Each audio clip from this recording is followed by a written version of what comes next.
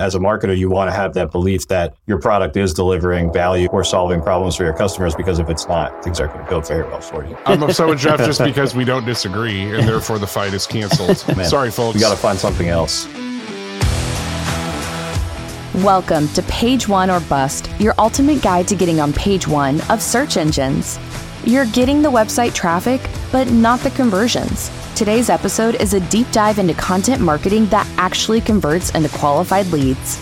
We're talking to a marketer with over a decade of experience in communications and product marketing. Jeff Gavio, the head of demand gen at Gisual, is a data-driven conversion maestro. And today, Jeff talks about why marketers are making content that misses the mark and the steps you can take to transform your content into a conversion powerhouse.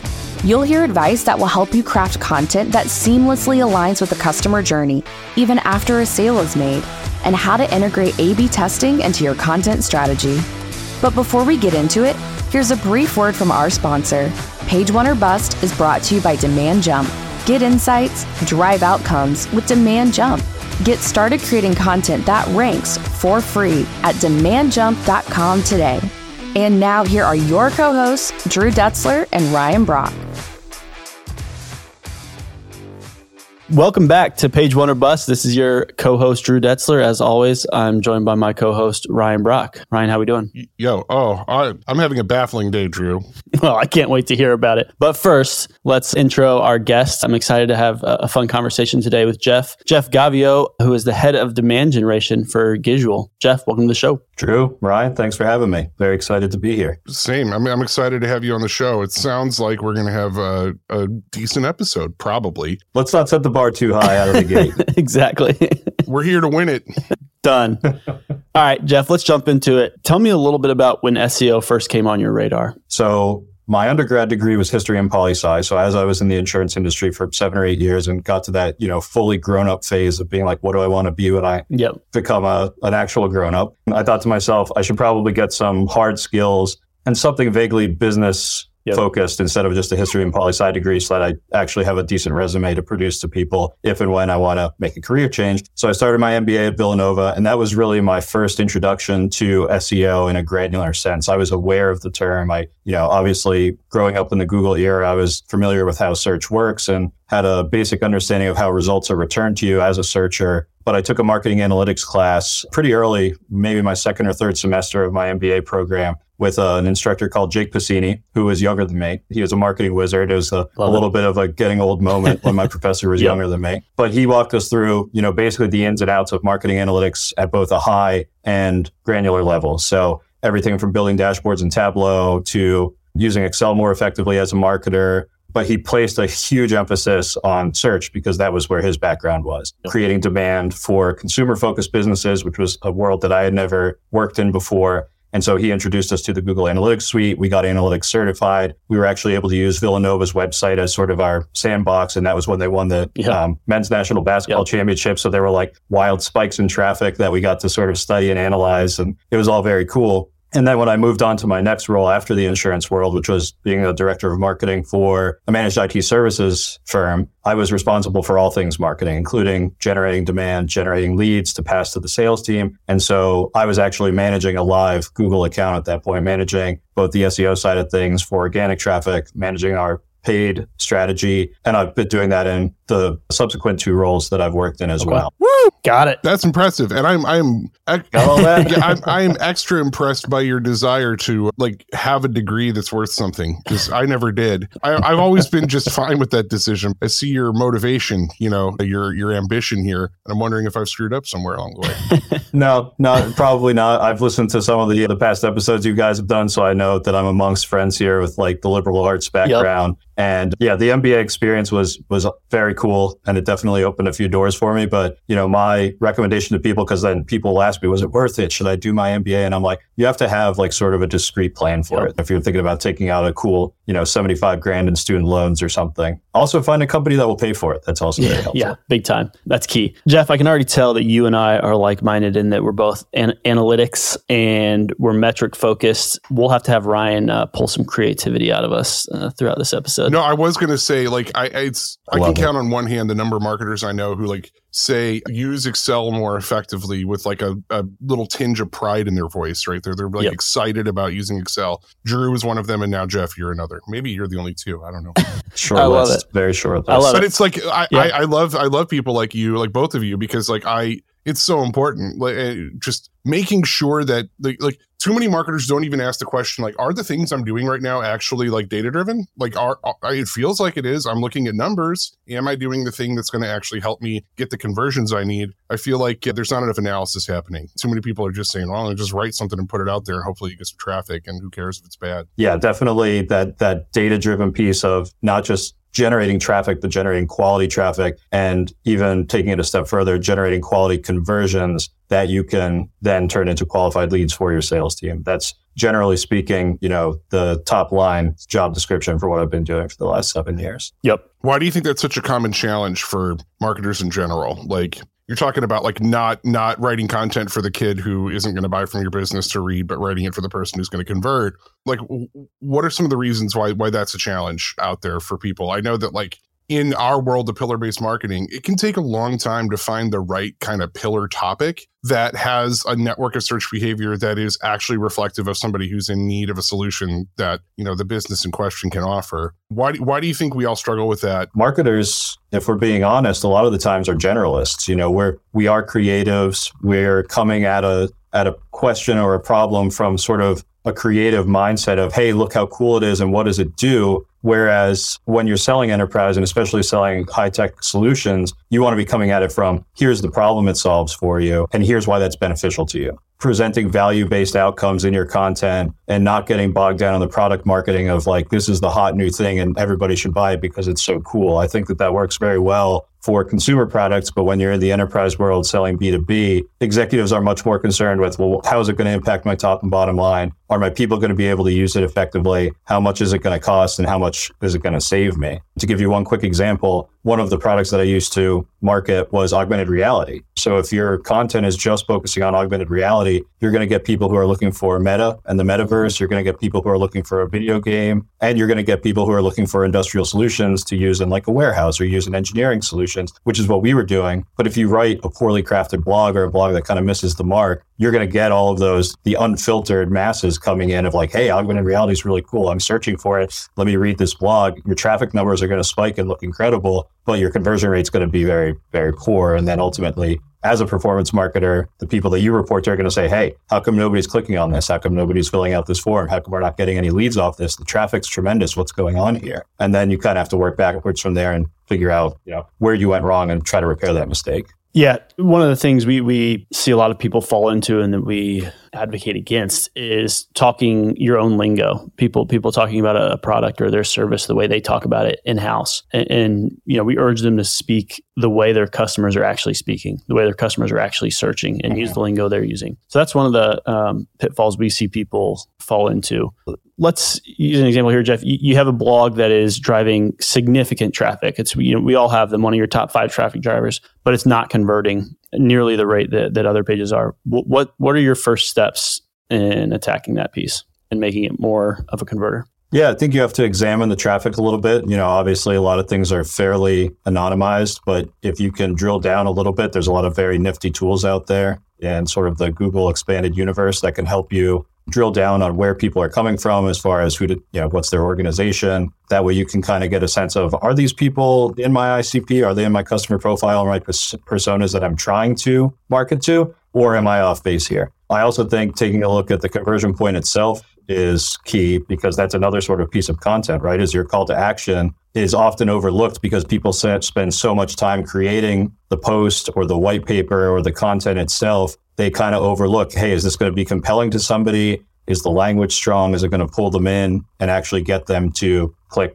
download, share information? So those are really where I start. And there's really not always a magic bullet solution, but making sure that your traffic is in the right persona and making sure that the call to action is actually compelling to the people that you want it to be compelling to are 2 areas that I always start with, and then kind of work backwards from there. Makes total sense. All right. Here's what I'm going to do. I'm going to start a fight between Jeff and Ryan. You guys are getting along really well so far. Finally. Good God. All right. You guys are getting along really well so far, and it's kind of pissing me off. So does every... Neck crack. Right, does every high traffic piece need to be a converter? Does it need to be a high converting page? Jeff, what do you think? My answer would be no. I think that there's a place for like a thought leadership sort of bent. And again, going back to my experience, which is mostly enterprise and not consumer related or B2C focused, there is an advantage to positioning yourself. It's kind of like people are getting away with something, right? If they're getting something for free, I like to think of the whole conversion process as information for information. You're exchanging information. You're giving your visitors or your traffic, your sessions, some sort of relevant information, hopefully, in exchange for their contact information with the, then the unwritten understanding that you're going to be relentlessly hounding them via your sales team until they're the death of the natural universe. But if you give it away, if you're sharing things on LinkedIn as an executive, or you have a free download that's not gated, or you have a blog that takes more of a thought leadership bent, I think that especially executives really appreciate that. And it's like, hey, this company or this organization really knows what they're talking about. I want to align with them. And it gives them a level of comfort and security of they're really looking out for my best interests. And I think that as a marketer, you want to have that belief that your product is delivering value or solving problems for your customers, because if it's not, things aren't going to go very well for you. So yeah, the short answer is I think that there is a place for those types of content. All right. So yeah, now I am pretty I was hoping Jeff would say yes, but I'm upset with Jeff just because we don't disagree, and therefore the fight is canceled. Sorry, folks. We got to find something else. Sorry, folks. Yeah, no, I mean, to me, obviously, like the sort of true north that guides what I do in the pillar-based marketing methodology is topical authority. Like building topical authority is the way of the future. Like you have to do it. Google understands how people tend to learn about different topics, and they expect the truly exceptional publishers to listen to the market and to provide what the market wants. And so answering the questions that are going to drive some traffic but aren't going to necessarily convert right alongside those ones that will is very important. I talk about it all the time. Google knows the difference between somebody who's just trying to sell something and somebody who actually has value to provide and is an authority on a topic. Honestly, even the traffic isn't something that enters my brain until we're already done publishing our first batch of content on a given topic. Like, I'm not looking at keywords based on like search volume at all. I'm looking at how important is this term for me to cover in order to generate topical authority. And the fun thing about that is like you're targeting enough content in a pillar strategy that you tend to like get a good mix, like almost accidentally, right? Where you have like high traffic terms, you have some low traffic terms that are also like really easy to win. You have your conversion terms. And once you build topical authority, you can go back in and start really focusing on those high conversion terms and those topics that are going to lead to sales. And you know that content is then going to rank faster, rank better. So everything that you're doing comes back to, am I aligning to the customer? Am I giving value? And sometimes that means you can't just target the terms that are going to lead to sales. But both of you kind of covered helpful content. Generating helpful content is most important in some instances, depending on where they are in their buying process. It's much more important than shoving them into a form or shoving them into a CTA click. So let's talk about that fine line of you have a piece that's driving good traffic, but you want to test to see if you can get it to be a converter without damaging what Google sees as, that piece's value. You've created a great piece of content, so helpful, in fact, that Google's ranked it high. You're getting a lot of traffic. How do you test to see, hey, can we get a few more conversions out of this without damaging its value in Google's eyes? Is that something that you've messed around with, Jeff? Yeah, just, simple A/B tests using automation technology and all the multitude of tools that we as marketers have access to nowadays. Most of my approaches in that arena have been pretty simplistic, but I think it is important to constantly experiment, even if it's a simple, literally column A, column B, let's run this for X amount of time and see which one performs better. Then column B, column C, run that for X amount of time, see which performs better. You can mess around with things that might seem too simplistic to even make a difference, but I've seen a lot of success doing things like heat mapping and moving around the location of conversion points. And sometimes you're kind of surprised, like a lot of people want to go like front and center right in your face. But sometimes a kinder, gentler approach, putting it to the side or having it pop up at the bottom of a scroll instead of a third of the way down. You maybe don't get quite the volume, or sometimes you do. Sometimes you're surprised by the raw volume. But going back to the concept of quantity versus quality, if you have an engaged reader who scrolls all the way to the end, conceptually they're probably on board with whatever the content was trying to convey, and therefore they're more likely to convert at that point and have an interest for whatever you're trying to get them to convert towards. So that's kind of the types of things that I've messed around with, positioning, language, verbiage, call to action positioning, and things of that nature. Maybe more the technical sides of things rather than than strictly the content. I like what you said there about, kind of basic, simple things that you've tested, because a lot of people overthink it and try to create some big, large A/B test where they, A/B test the entire page. And a lot of times, some of those tricks are more simple than you think. For instance, example on Demand Jump's side is we were testing just the CTA verbiage of start free trial versus try it free. And the try it free verbiage, performs 70% better than start free trial for whatever reason, right? So just testing simple things like that oftentimes have a big impact. I'm curious, Jeff, how much attention do you pay to like a user's journey on your site as you're looking into conversions? Like, do you look to, increase the amount of pages somebody might visit, for example, like make sure that you've got a lot of good internal linking to send somebody around? Like, do you find that people who visit more than one page of your site convert, more regularly than those who just come in and you've got like that one shot on goal to blow them away with a blog post and then they convert or not?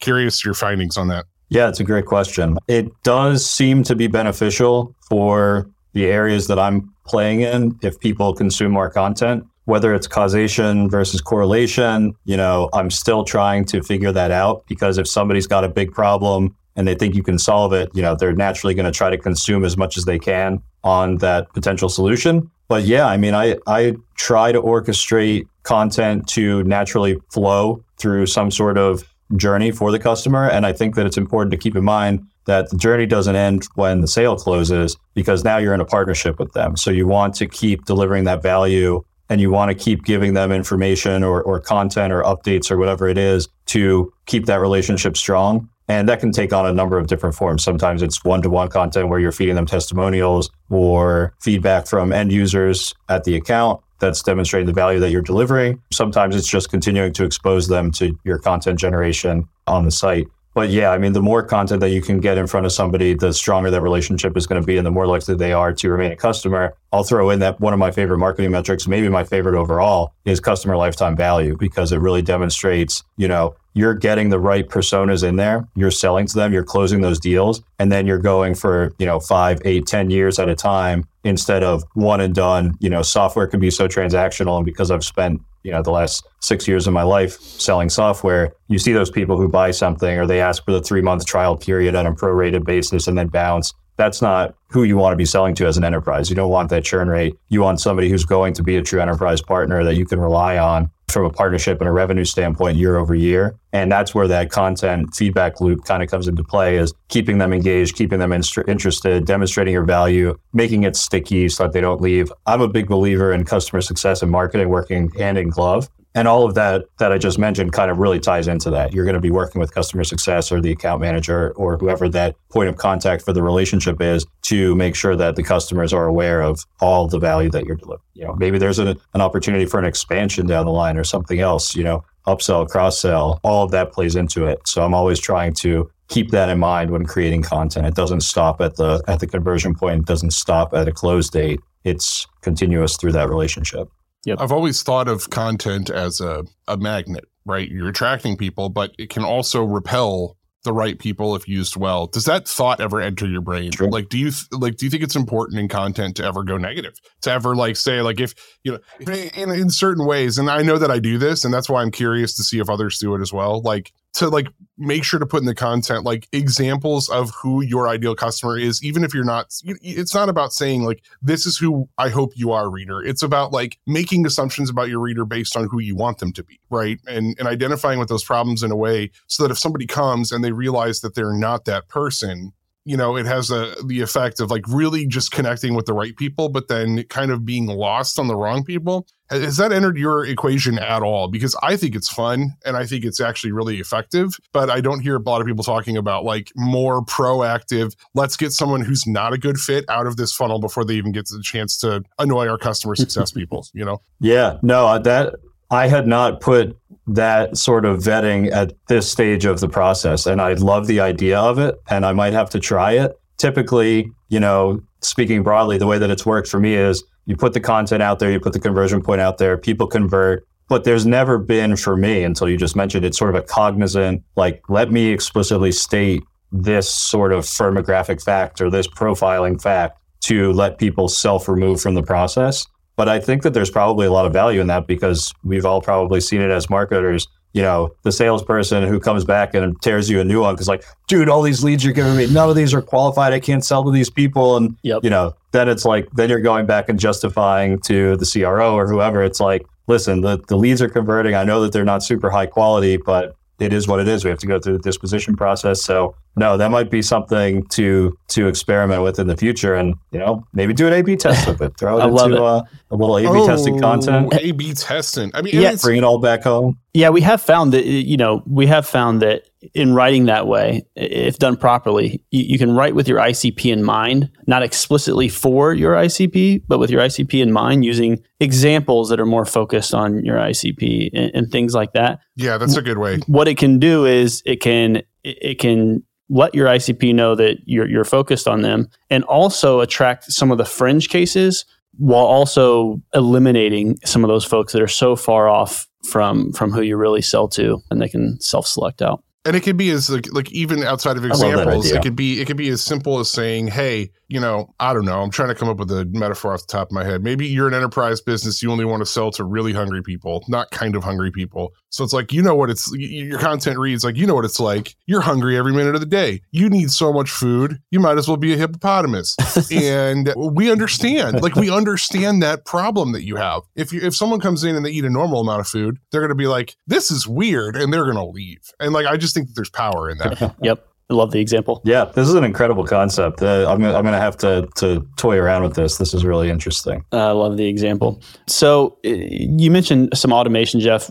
One more question before we hit our lightning round. What kind of automation are you using in the content creation and optimization process? From a content creation standpoint, I have obviously dabbled in your ChatGPTs and Bards and things like that. I have used it, and I find it effective in some ways and not so effective for others, but I think it's an interesting tool because I'm currently at a startup where I'm the marketing guy, literally the only one who's doing marketing stuff. Obviously, any way I can gain an edge or gain efficiencies, save some time is useful to me. So, if I'm coming up with content ideas and I'm like, listen, I know that I can just show this to Bard, or I can put these ideas or bullet points in and it'll give me a rough draft, and then I can re-edit it before I post. That probably saves me 20 minutes, 30 minutes. It's helpful. It is helpful. And then, down the funnel a little bit, marketing automation wise, creating nurture workflows. I've noticed that a lot of the software that marketers use is starting to do what everybody's doing and put native AI into their software. So for example, if you're using HubSpot and the little lightning bolt comes up, it can use predictive text or try to write some copy for you in an email or into a form or a web page or what have you. And I think all of those things are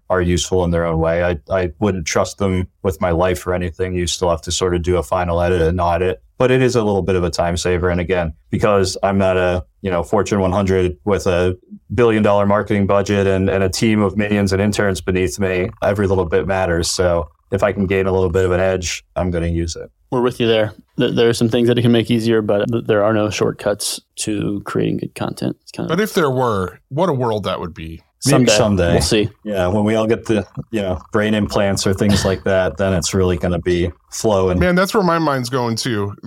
Suddenly, it does become about who's the loudest now.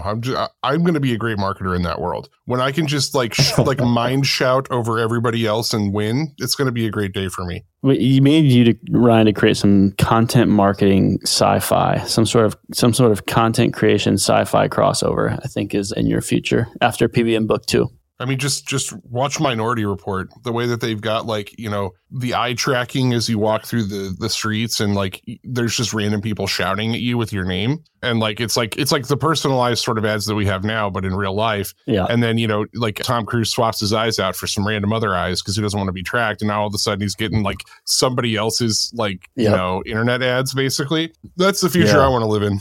Black Mirror's had a couple of good episodes. If you guys watch Black Mirror, some definitely marketing adjacent type of episodes where, the things that you consume and the world that you live in becomes a complete overlap of like you're basically living in an ad for yourself 24/7, 365. What was the one with the we're starting to tread dangerously close to that. Yeah, we are. What was the one with the lady from Schitt's Creek? Is that one of the ones you're thinking of where like they turn her into a Netflix show? Yeah, that was one of the newer ones. Her basically in real time, it was being turned into a Netflix show by AI, and Salma Hayek was playing it, but like signed her digital rights away. And then the real Salma Hayek was all upset, and they like teamed up to try to take down Netflix. But then, without giving up any spoilers to people who haven't watched it in the last 8 months, it just sort of snowballs from there and gets real wild. And the one with the social media score quotient and that decided what you could and couldn't do in society was a little disturbing too. Yeah, the Dallas Bryce Howard episode. Yes. Yeah. Okay. Well, I think it's a successful podcast episode if we are forced to,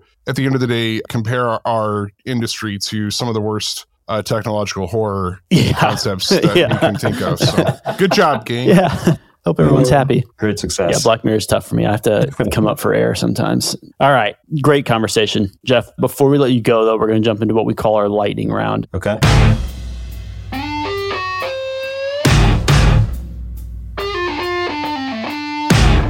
Jeff, what was the last thing that you searched for? The last thing that I searched for the hours of my barber because I got a haircut. Okay. So I wanted to see what time she would get there. She was 4 minutes late this morning. Got it. Yeah, it's like walk-in only. It's this little place in my town, $12 cash. It's the best. I love this lady. Awesome. And it's the fastest haircut too. And I think it looks great. For those listeners out there that can't see video, it looks fantastic. Great $12. Thanks, I'm gonna seek her out and tell her she should charge more. All right, Jeff, are there any books or movies that have made you a better marketer? Well, I could cheat here and say Black Mirror. It makes me more ruthless. No, there was a book that this was sort of part of my intro to data-driven marketing, but that Professor Jake Passini for his class recommended we read a book called Predictive Analytics, The Power to Predict Who Clicks, Buys, Lies, or Dies by Eric Siegel. And it's a little bit dense if you're not super into data-driven marketing. But, for me, it gave me a lot of ideas on, okay, here's, I hear Jake talk about this stuff in class. Here's real world ideas of people who are actually executing this. It is a little bit consumer focused, but obviously as we move forward into the future, B2B marketing is becoming more and more driven by segmentation and profiling. So there's a lot of lessons that I took from that book that I do use in my day-to-day. Jeff, the subtitle of my book contains the word or words, depending on how you classify a hyphenation, data-driven. I think we might be on the same page for a lot of things here. It does. Sounds like it. I have not gotten to read your book yet, Ryan, but I'll grab it. That's what I was trying to do. I was trying to trap you in that embarrassing admission, and look at it. Guys, what a show. This has been a great episode. I'm a very candid person. I will expose my flaws to the world on this podcast. If it makes you feel any better, I haven't read whatever book you were talking about either. I have. That's like 50% as bad because I didn't write it, so it's a little bit less embarrassing.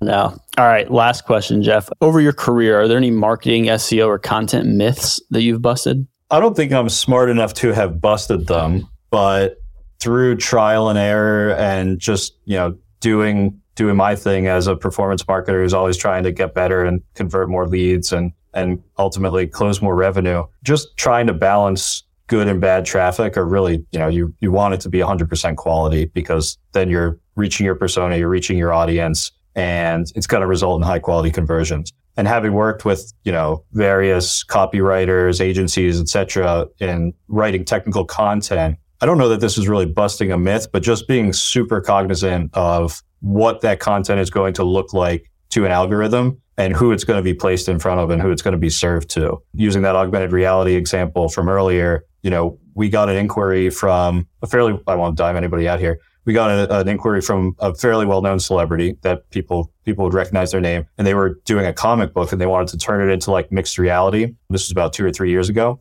And we were like, the tool probably could do that. It's really more designed for, engineering and industry. But while we're here, like, how the heck did you even find us? Like, how did you learn about us? How did this land in front of you as a potential solution? And it turns out that they were Googling and they found our page through organic search, came to it and said, hey, this sounds like something I might be able to use, fill out the form. You got a call with them and their, publicist and their designer. We ended up not being able to do anything with them, but it was very interesting. It kind of made my head spin of like, not a super qualified lead, very interesting, Obviously there's others like him who are out there searching for this stuff and coming to our page. And it kind of made me rethink of it, like, traffic for our AR content in general was like, most of this might not be usable. This is a hot button topic and people are interested in it at a super high level, and they're not coming to buy this very specific, industry specific tool that we're marketing. So that's it's a statistics challenge. Game, right? I mean, like the sheer number of people who even could want to buy it is so vanishingly small compared to, people who heard about it in Wired and want to learn more about it or whatever. Yeah, that's a real challenge. Yep. Real challenge. Yep. That's a great example. All right. Great conversation, Jeff. We really appreciate it. Yeah. Drew, Ryan, thanks so much for having me on. This was awesome. And Ryan, looking forward to reading your book. Going right up to the top of the Kindle list.